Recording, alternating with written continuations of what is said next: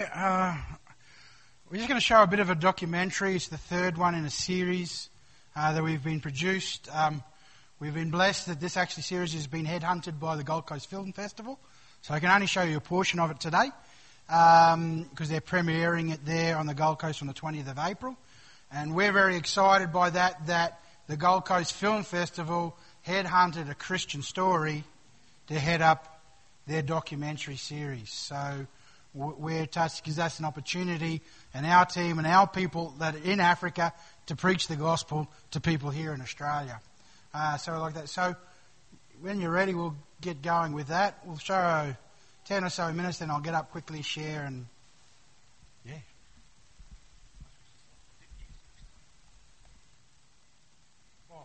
Just a heads up, it's not graphic in picture, but it's graphic in story.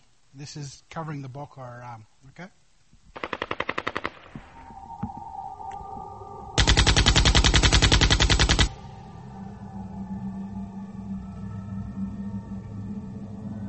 Early in the morning, around 8 o'clock in the morning, our villages were attacked. I was thinking it is the end of my life. I saw 300 people coming towards my house. So we just had gunshots. So people started running for their dear lives. Susa Bomba planted the bomb. The bomb exploded and destroyed all my 2 legs.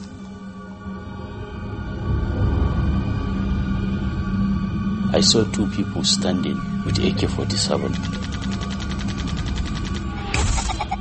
They disguised themselves. Some wear the uniform, the military uniform.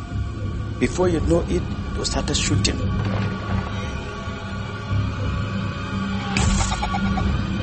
Initially, they were killing the men, they were not killing women. But right now, they kill women, they kill children. They will kill a pregnant woman and bring her the fructose and slice the fructose like vegetable. They are kidnapping girls, killing men, and snatching children. Forced to flee their homes from an unnecessary war and a senseless campaign of violence, more than 40 million people across the world have become displaced, forgotten, and traumatized in their own nation. Jos is the headquarters of Plateau State. About 1 billion or less, about 1 million. Though before the crisis, it was far less. But with the crisis now, people are moving from the upper northern parts of the country, running down to Jos.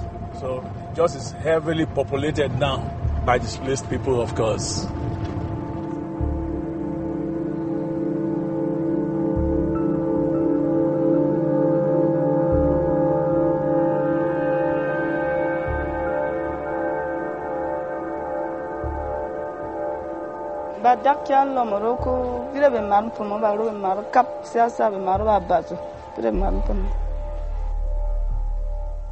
It was around 2:30. Then I heard my wife was just waking me up that, Daddy, wake up. These people have entered here. Then before I know anything, I just had some shots. Papa. AK-47, they were just shooting.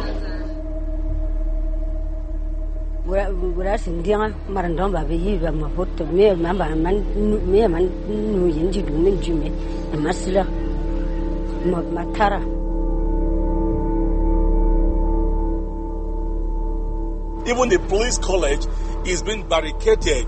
They've been attacked severally. So if the cops are afraid, what do you think about the populace? Somebody in Denmark wrote a cartoon to mock Muhammad. I don't know where Denmark is. And before we know it, I saw 300 people coming towards, almost 300 people coming towards my house.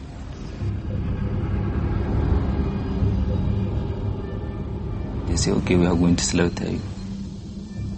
As they called from the back, the other guy told them that they should call from here too. So they, on the process, they put knife through the mouth and they tear it 2 times. You can see the scars here. It was in the night of Tuesday, rumor was going on that the attackers are coming, and she was scared. And before she could know it, she was shot and she was unconscious. One of them fired me with AK-47. The bullet passed through my nose here. This is the entering place and the exit place back here. I fell down with my face. Blood is rushing.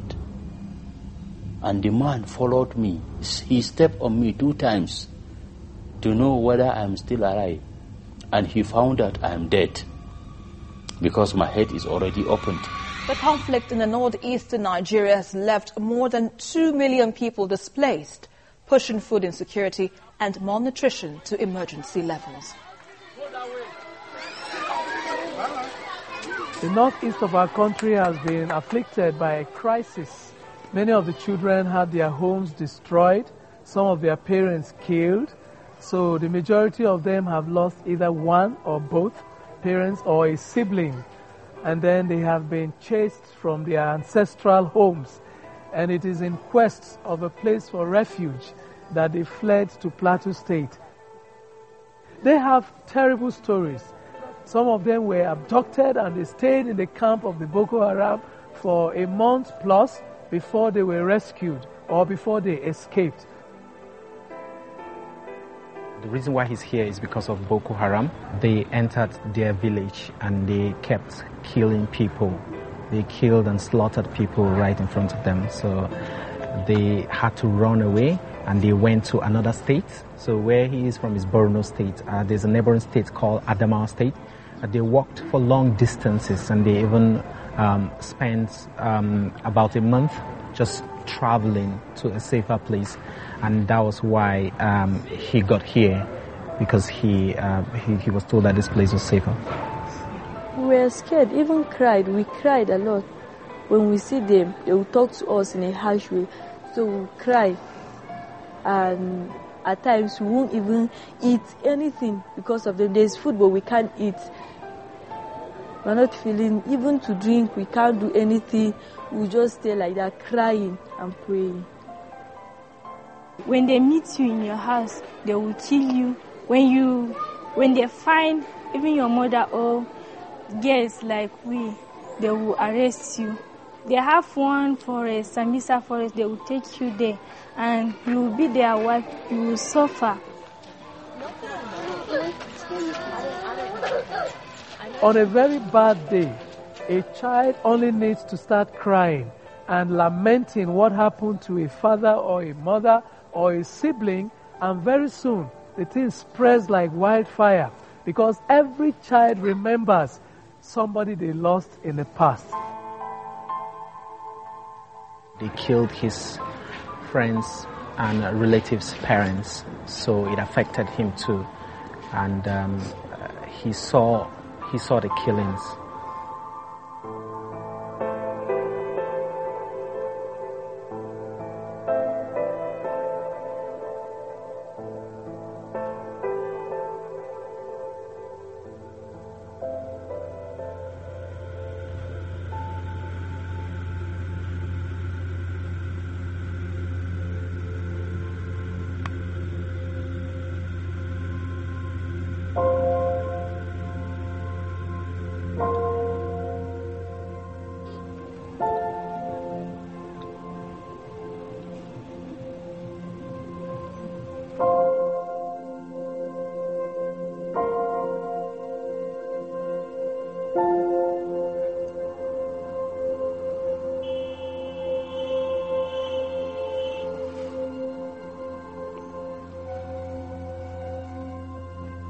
You come with an idea that it's about revenge or it's about justice, it's about the situation. But what really struck and what really challenged me was those that had suffered it or those that had been the recipient. Their reaction wasn't a call for justice, it was an outpouring of love. They've been severely traumatized, and each time they are shown love, they respond wonderfully. They want to be loved. The greatest thing that we can be able to win the war with is love.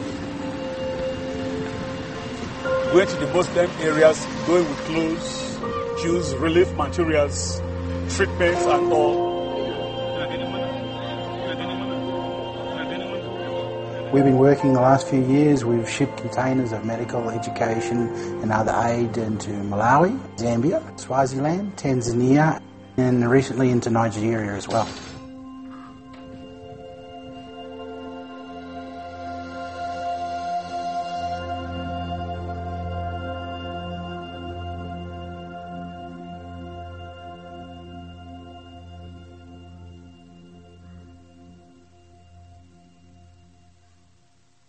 First time we came 2 years ago, we met Dr. Ferdinand and his team working out of the Plateau State of Jos.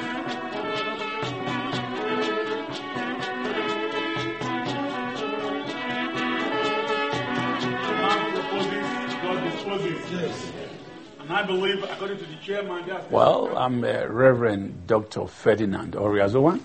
I'm a medical missionary and we run missions. I travel with my wife most times. I have a team of doctors, 2 doctors officially that travels with me, about 3 or 4 volunteers. We're getting our things prepared to start the work of the day.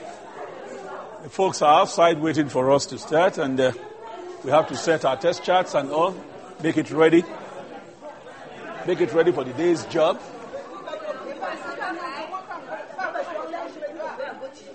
The majority of the people here have eye problems, leading from glaucoma, cataracts, and styles. The other cases that we can't handle here, we refer back to the hospital, though there's no eye hospital here.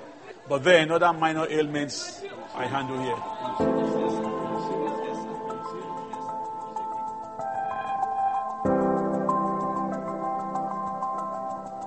Nigeria is a country, population, it's the largest and the most heavily populated country in Africa. It was one of the first nations to gain independence. It's rich in oil, it's rich in agriculture. It's the 4th most affected nation due to terrorism in the world.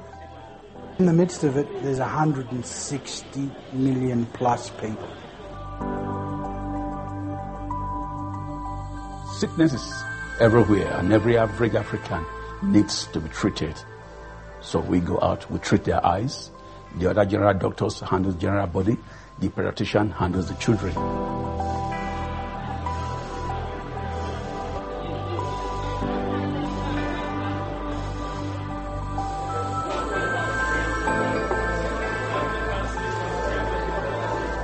Look up, Baba.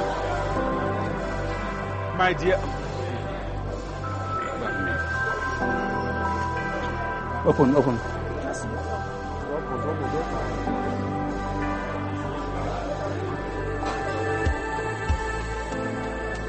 We'll leave him for a while. He has just an anesthesia. In about 20 minutes time, we'll be back. Baba, just here, eh?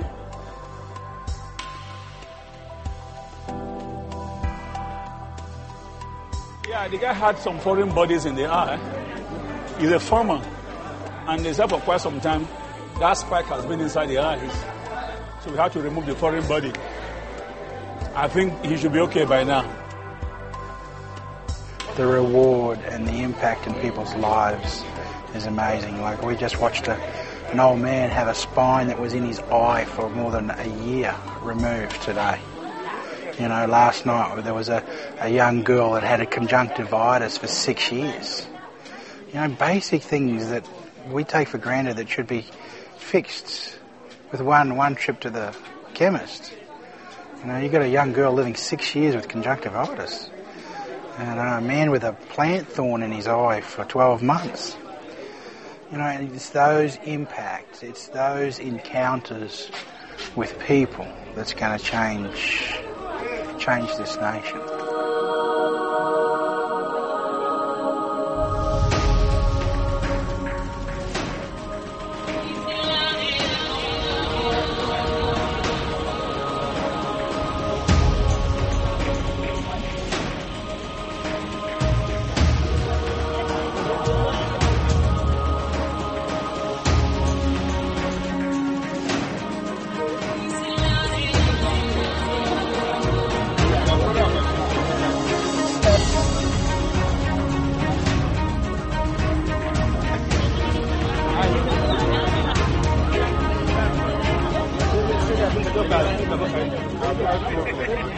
It's not like they're covering up the insurgency. It's not like they're denying it's happening or saying it's something not to worry about. These people have suffered. They've had their house burnt down. They've been attacked. There is so much has happened in their life, but they don't let fear control it. And I think that's the thing here. People have two options. They can run away, or they can stand up and just say, well, we're not going to give in to fear. We've been called to live here. We will live here, and we'll not only live here and survive, but we'll thrive. We'll make a difference. So, yep. We've pushed one container of medical equipment into the eastern part of Nigeria. We've sent some food aid. In time, the documentary will be released on our website, which anyone can just watch for free, but I can't show any more than that for now. We did a food drop. It goes on and talks about the IDP camps, which we visited last year. Now, you've got to imagine an area geographically the size of Victoria, where everybody in that rural area has been displaced. That's the size of the insurgency, geographically. Numbers-wise, it's well over 2 million. We've seen in excess of that killed. We have over 250,000 children under the age of 3 starving. Because basically people can't get back on the land and farm. It's been a brilliant farming season, but they just can't. So we encounter, and when I say we go to ID camps, they're not like you would see in the UN. These are internally displaced people, so there is no funding available. So these are people just living under mango trees, on people's porches. They're just homeless people. So there's a few aggregations of churches, what they've done, what they can. They sleep there and sleep and do everything. They just live in the church. Some of these people have been there for over a year now. You sit there and you ask the people, what do you want? They just simply answer, to go home. So it's a challenge. This is one section of a ministry. We're loading container to go into the western part of Kenya, amongst the Maasai people that are being also, like Queensland and New South Wales, in the throes of a major drought. Containers into Swaziland, a container into Zambia this year, and also I've opened up the doors in going into Liberia. This coming year we're loading at the moment a container into Liberia, working with our partners, building a hospital in this region. The nation of Liberia, about 4.5 million people, there's one hospital. After the Ebola crisis, all the health and everything else just left the country. So we're building a hospital there, quite a very big population. So essentially there at the moment, if you get anything that Panadol can't fix, you die. So we're loading a container of medical equipment and a bit of education and shoes and all that type of stuff. And that sets sail as soon as that's loaded. So we're just waiting for a break in the weather on the coast and then load it and ship it. So that's what we're doing as a ministry internally in Zambia, community schools, working with centres for... I sit on a board for an autism centre. It's the only one in our nation. It's the only one in the region of that region of the country or continent. So pioneering areas there in that field as well. So as a ministry, very busy.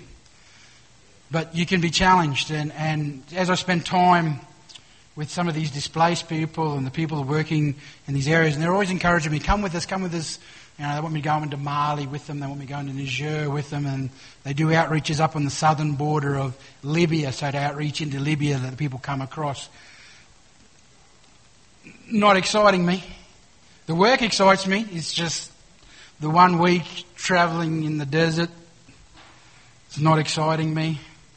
Sticking out very conspicuously, not exciting me. Even less so my wife. But it's a challenge.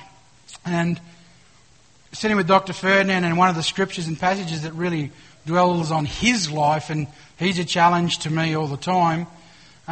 It's from the first book of Jonah. And we read in the first book, in the first verse of Jonah, it says, "Now the word of the Lord came to Jonah, arise and go to Nineveh." Now, this is very topical, Jonah, at the particular point in time, even today. If you talk of Nineveh, well, you're talking Mosul. You're talking the plains of Syria.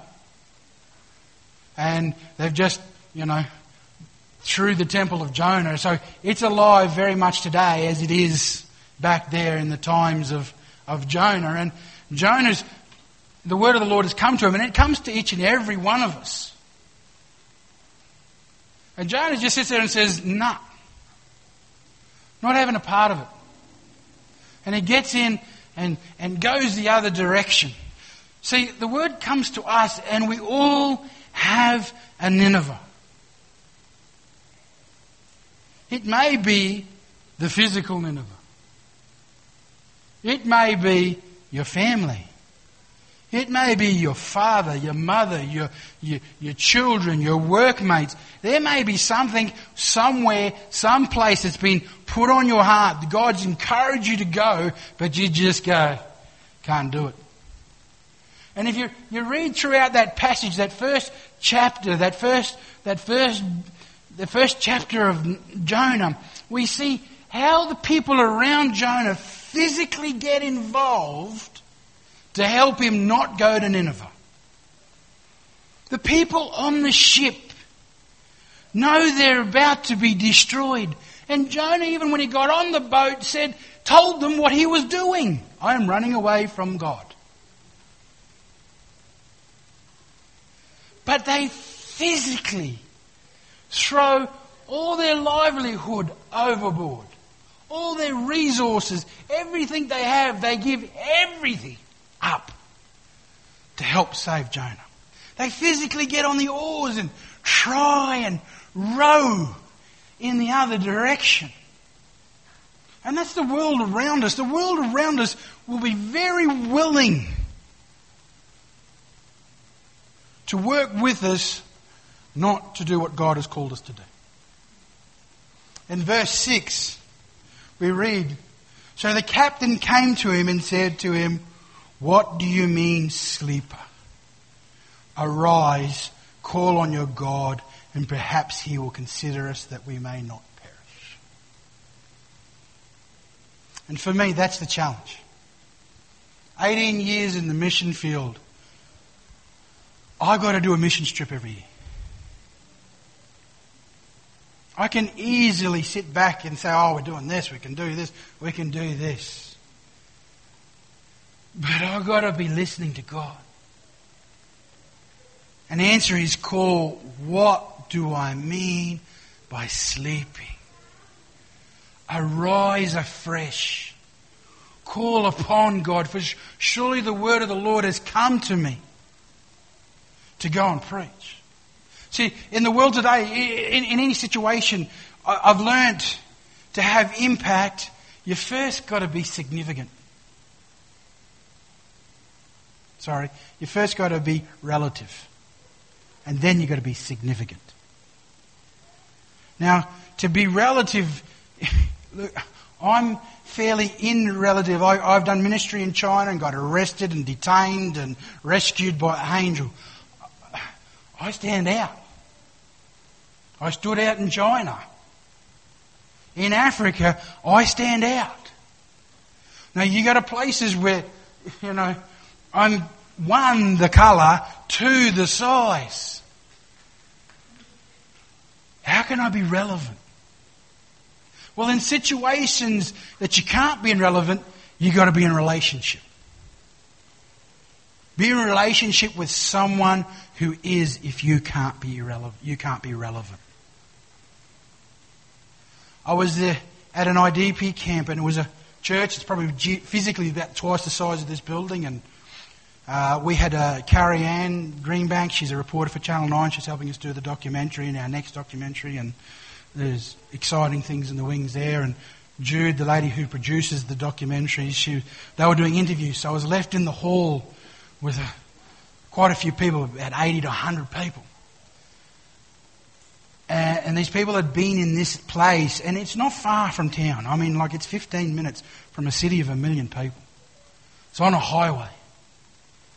So I just began to ask them, their stories. And we just started going along the front line and on the like to hear their stories. And everything in me, and this is probably the hardest day of ministry or in the mission field I've ever faced. And each story was more and more heart-wrenching. And I'm just sitting there thinking, oh Lord, let my phone ring. Lord, let something, calamity happen that we have to run away. Oh Lord, I'm struggling. And I would look at my phone and go through all the notes and messages, and there was nothing.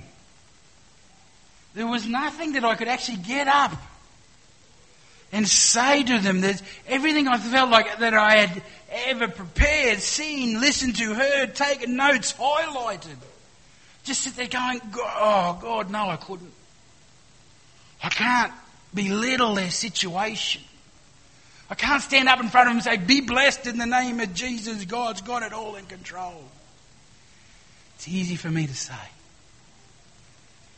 Hard for them to live. Because that's their reality. So my heart's been ripped out, and there's a guy, and he comes and he stands alongside me. He's got a small child on his hip, and I'm going through one by one, just trying to give them all a turn. And this guy is just standing there. He's patient, but he's come out the front, and I can see him in my peripheral. And finally we get a bit of a break, and so I asked him to tell his story, and his story wasn't any worse than anybody else's. But the gist of it is, it was in his village, he was the sole survivor. And there was about 300 people from where he was from. And he was it. And on the night that the attack happened, they heard the gunfire in the village down the hill, or down the slope. So they gathered quickly, because they'd heard it happen about in other places. So they gathered quickly, and they said, what we'll do is we'll wait. And we'll hide the women and the children that can't run. We'll hide them in this house here. And then as they come, we'll wait till the very last moment so they can see us all. And then we'll run, and then they'll follow us, and they'll leave these ones behind. The plan didn't work. And he shared that after they ran out of bullets, they just locked the house up and set it on fire. And I'm sitting there, God, I'm not going to promise something I can't keep. I'm not going to sit there and say, be blessed in the name of Jesus. But my heart's tearing, God. What is today about? He said, listen. Just listen. To be relevant that day, all I had to do was listen. For the first time, someone had cared enough to listen to their story. For them at that moment, what they needed was someone to listen. So to be relevant, it's not always about what you have. It's about where you are. And sometimes we can be very relevant in someone's life by not what we can say, but what we can listen to. And we can all listen. We can all close our mouth and listen. And sometimes That's what people need. The other area we find to have an impact is to be significant. We've always made a habit of not saying what we're going to do until we actually do it. We don't say we're going to send food until the food is there. We're not saying we're going to bring medicine until the medicine is there. We're not saying we're bringing wheelchairs, crutches and other medical equipment until it's there. But we go away, we pack, and that's what we do. That's what our ministry does. That's how we look to be significant. Whether it's at home in our own street, organising where my wife organises outreaches amongst the local women and have a savings and loans, or opening and building, constructing houses for autistic children, or running community schools, or shipping medical equipment into various nations. That's what our ministry looks like. But each and every one of us, the word of the Lord has come. For us, that's what it looks like. For you, it'll look like something different. As I just finish up, there's one of the most famous scriptures we know, especially as born-agains. For God so loved the world, He gave His only begotten Son. You know, when you look at that scripture, God became relevant to us. His Son. The Word was with God, and the Word became flesh and walked amongst us. We went from having rituals and sacrifices to having a God that came from heaven to earth to make a way. He became relevant to us. And then He became very significant. Not only did He give His life that we may have life in Him, but He was bruised and battered. So we not only gain salvation through God's significance, we gain healing, we gain deliverance, and we gain salvation.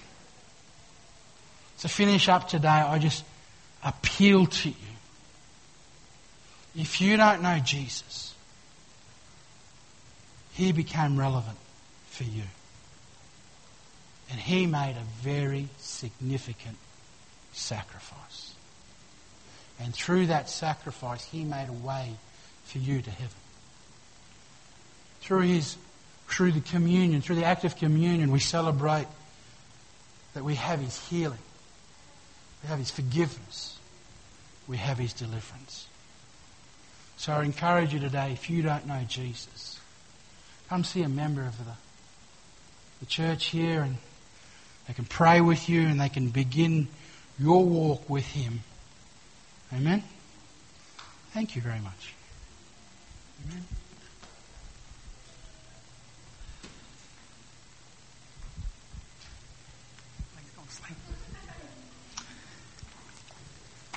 Thanks for that.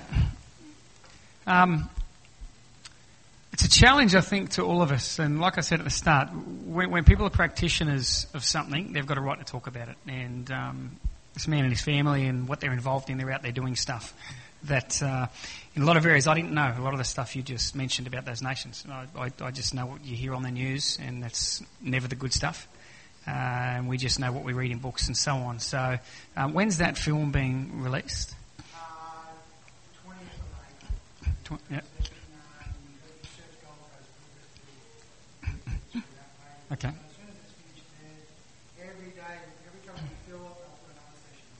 Okay.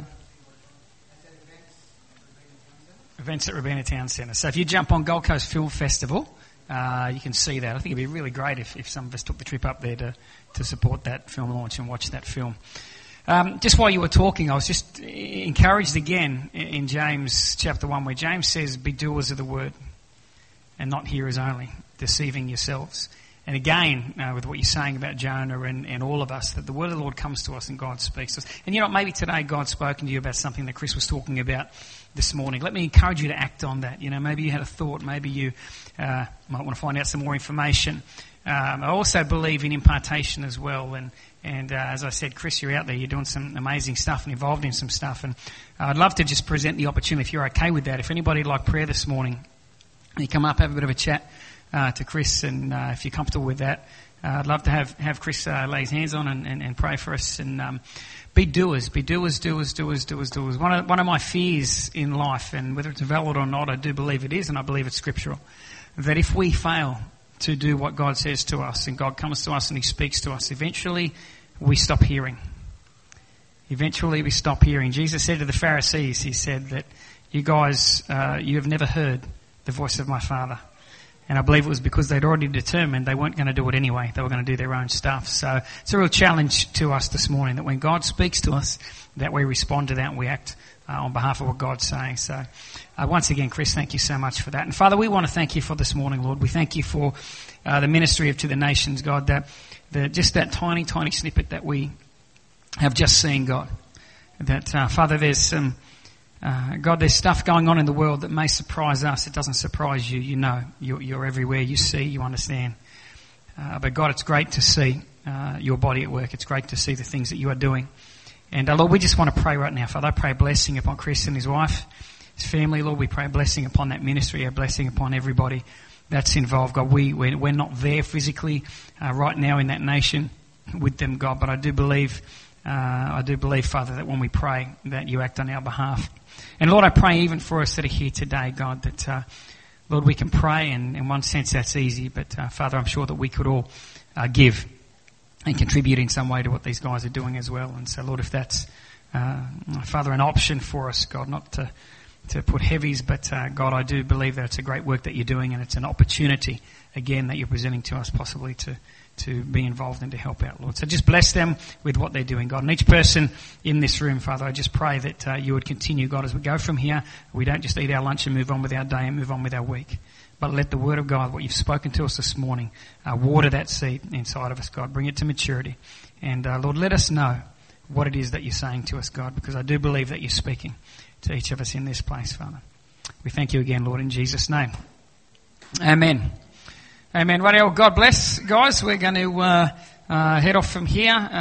Feel free to hang around. There's more tea, coffee. There's more biscuits and stuff up the back. We've got that table up there too, so make sure you go have a bit of a look at the table there. Have a great week this week. We'll see you in Connect Groups or wherever we bump into you. Otherwise, we'll see you on Sunday back here same time.